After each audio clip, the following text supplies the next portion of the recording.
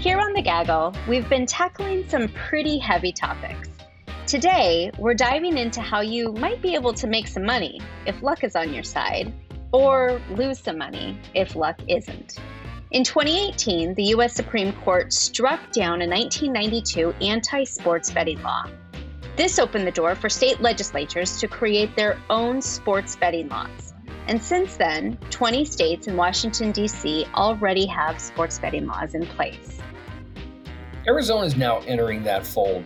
We're talking about a new sports betting bill signed by Governor Doug Ducey in April. I think we can call this a win-win-win for the tribes, for the state, and for the taxpayers. How will all this impact Arizona's economy? Who's benefiting from this new law? I'm your host, Yvonne Wingett-Sanchez. I cover national politics for the Arizona Republic. And I'm Ron Hansen, also a national reporter for the Republic, and this is The Gaggle, an Arizona politics podcast. Today, we're talking to business reporter and major Suns fan, Ryan Randazzo. He's been following the gaming bill very closely, and we're going to get a sense of what all this means.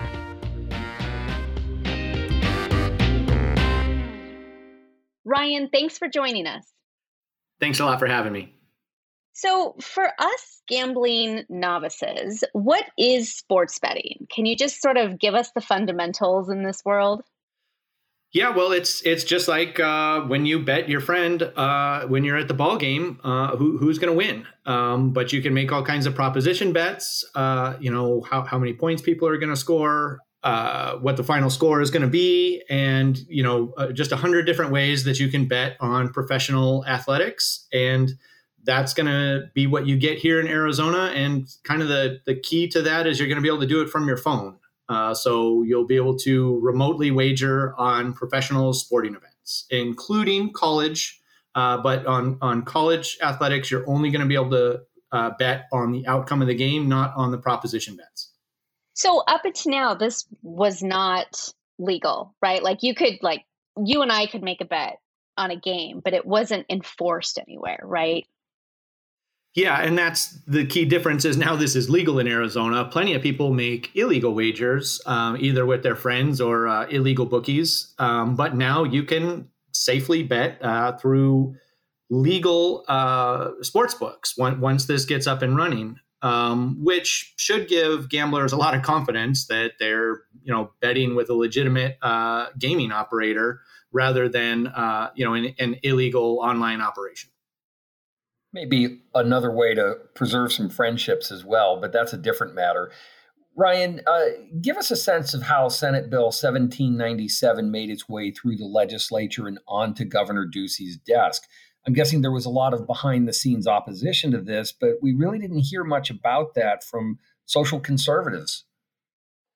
Right. They were very quiet on this issue compared with gaming expansions in the past. Even minor additions to the lottery have drawn opposition from social conservatives in the past. Even though those folks cleared the way this time around, it was still a bumpy road.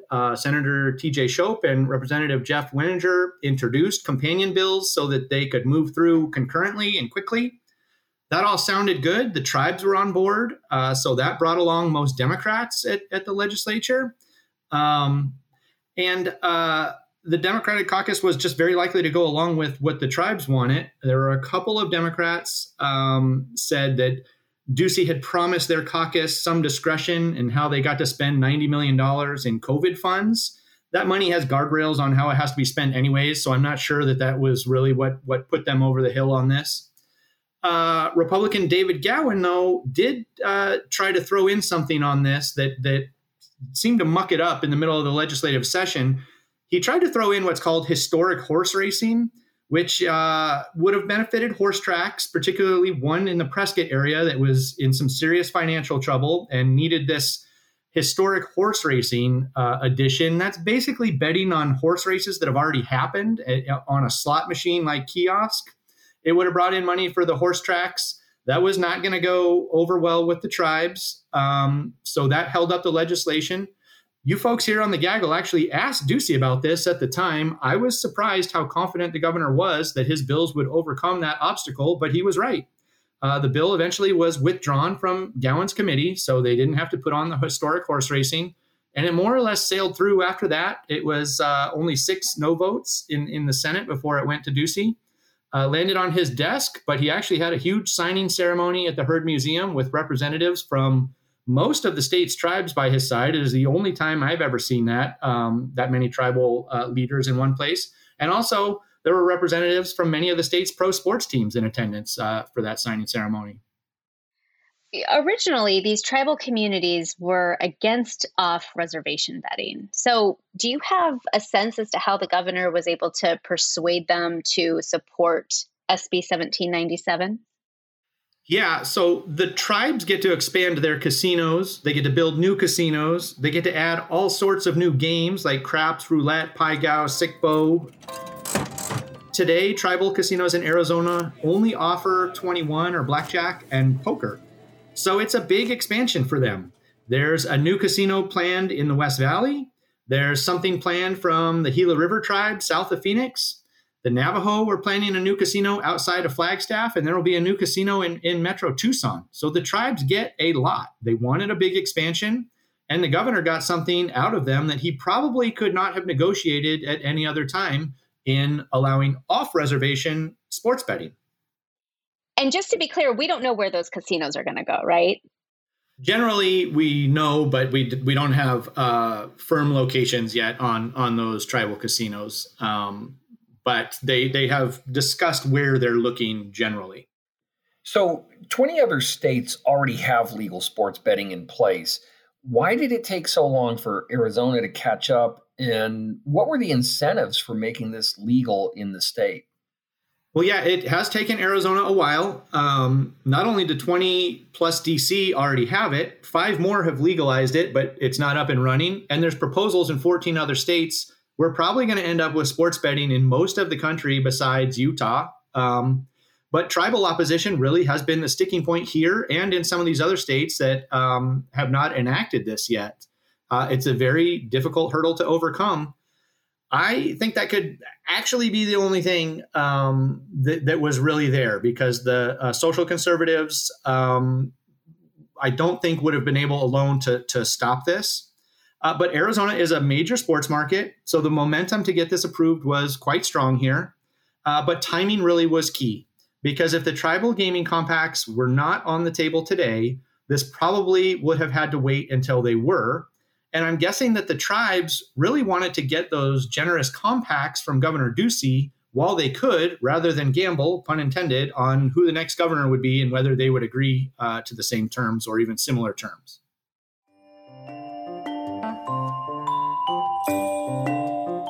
So I really only go to casinos if there's like an event at one, or I happen to be in Vegas with family and, I'll play the quarter slot machines because I'm a total cheapo, or like some electronic sort of game that features these really crazy, weird green aliens that is kind of fun. So I'm confused for people like me, like who's going to run these betting operations? What are they actually going to look like? I mean, how does this look different than, the slot machines or the little, video game type machines that you see in Vegas and some of these casinos? Well, totally different, because this is pretty much all of it is going to be done remotely on your phone. You can still go to a sports book, but most of the sports betting in Arizona is going to be done remotely, and that's why people are really excited about it, because it's going to be easy for them. There are allowed under this 10 sports books on the reservations to be allowed and 10 off the reservations, but you don't ever have to go to one. And that's sort of key here. In other states, you need to register in person with the sports book before you could place a bet remotely, if they even allow you to bet remotely. But that will not be the case here. So you will not ever have to go inside of a sports book to place a bet here. They still are planning those. So already the Phoenix Suns have made a partnership with a company called FanDuel. Then they will have a sports book in downtown Phoenix. TPC Scottsdale, where the big PGA tournament is played in Arizona every year, has a deal with a company called DraftKings. You might have seen these companies because they're advertising on television in the Arizona market now. And the Diamondbacks announced a partnership with Caesars to open a sports book also in downtown Phoenix. So they will be there, but they're more or less for marketing purposes to remind people that you can bet in Arizona now.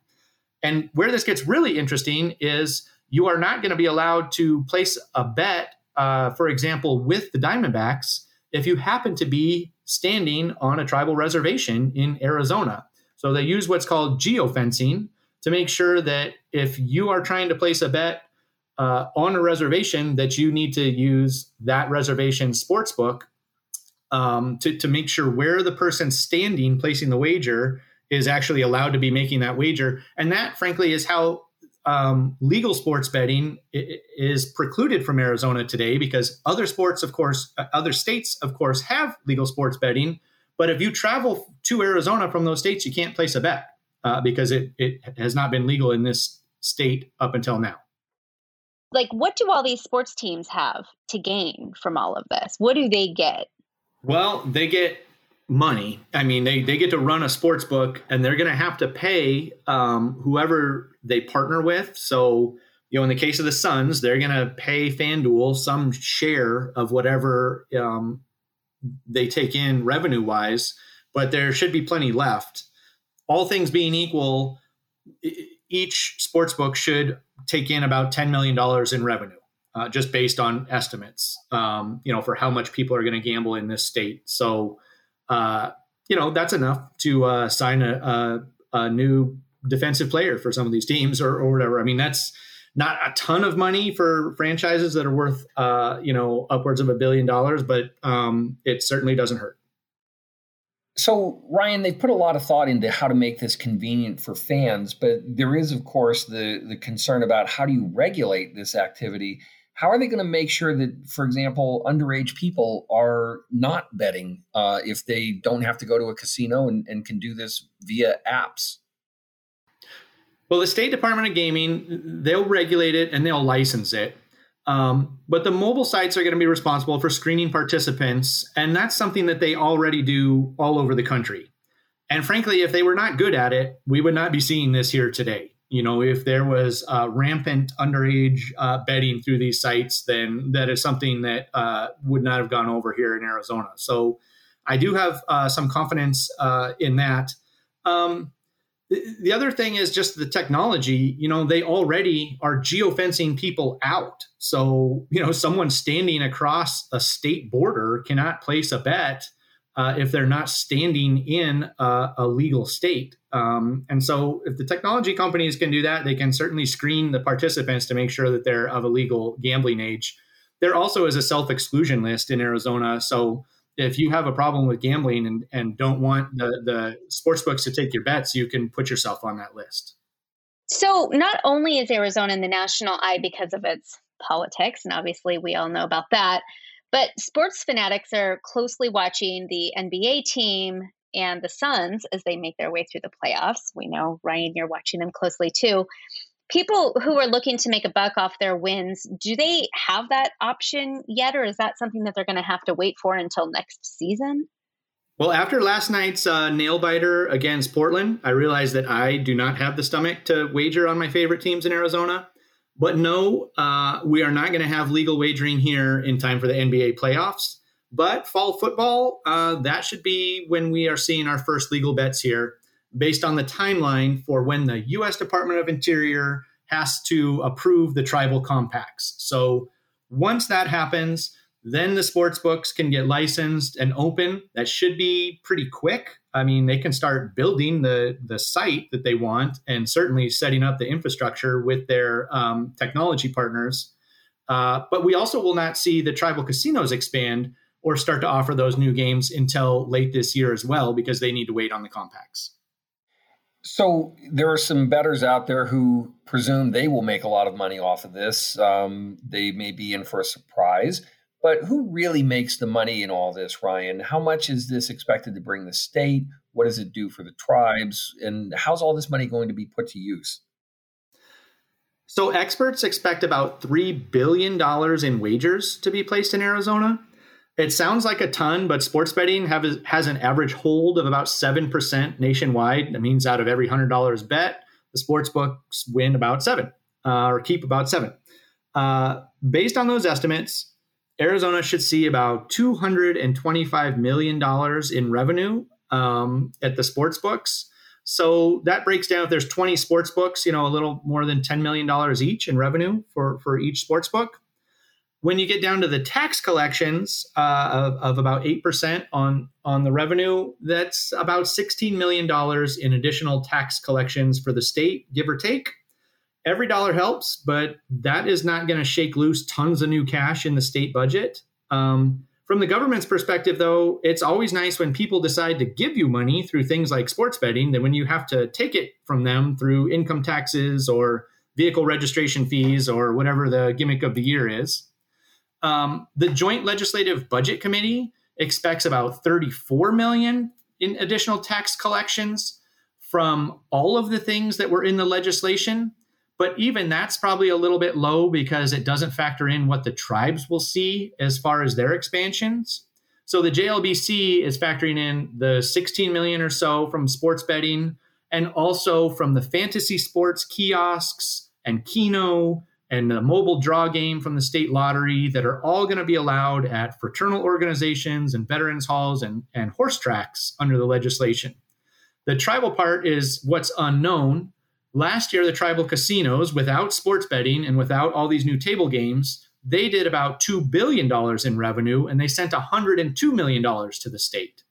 So if the tribal casinos expand, say, 10% because of these new compacts, then you could expect roughly another $10 million or so to the state from what they collect. But that is really the unknown because we don't know how fast and how big those tribal casino expansions are going to be. But there's tens of millions of dollars in new tax collections for the state. And again, all of that money helps. So I've got a bunch of girlfriends who go to Vegas every year to bet on the NCAA games. I'm guessing maybe they won't have to travel to Vegas next year, and perhaps they can do that here. How do we think this could affect tourism? And how might Arizona sort of become a destination of the states that allow this? Well, it's really speculative, but there's definitely an impact, and you point directly to it. So you do not, as an Arizonan, you will not need to travel to Vegas to place bets. Now, there's a lot of reasons people go to Vegas. For me, it's essentially to eat, and then they take some money from me on the gambling side as well. But yeah, there's probably going to be some drop-off in tourism out of Arizona to go to those NCAA parties or NBA playoff parties, whatever it might be, where people choose to just stay here and do that or go to one of these sports books. So we're going to keep more money in state, and that's something that the lawmakers pushing this really keyed in on as a benefit. That you're going to keep more Arizona dollars in the state of Arizona. On the flip side of that, we're going to take more money from the people that come here every year, right? So in the spring, when the weather is nice and people come here to watch spring training baseball and they come to golf, they're also going to be able to place wagers and leave a little extra cash in the state of Arizona before they go home. So there is a bigger impact there. It's just really hard to put an estimate on it at this time. All right, Ryan, when we're back in the office, I'm going to be hitting you up on tips on how to place my bets, and maybe you can even help me wager on my kids' baseball games. Not sure that that's allowed under the legislation, but maybe we can do a side wager there. Thanks for joining us, Ryan. Where can folks find you on Twitter if they want to follow your reporting? I am on Twitter @UtilityReporter. All right, well, that is it for today, Gaggle listeners. While we still have you, please don't forget to rate and review our show and share it with a friend or two. If you want to reach out to me on Twitter, I'm @Yvonne Winget. And I'm @Ronald J. Hansen. That's HANSEN. Today's episode was edited and produced by Maritza Dominguez with oversight from Manny Lozano. Thanks so much for listening to The Gaggle, a podcast from the Arizona Republic and AZ Central. Also, be sure to check out Valley 101, an Arizona Republic and AZ Central podcast that answers all of your questions about the Valley. From silly to serious, you ask the questions and we find the answers. For the Gaggle, I'm Yvonne Winget Sanchez. We'll see you next week.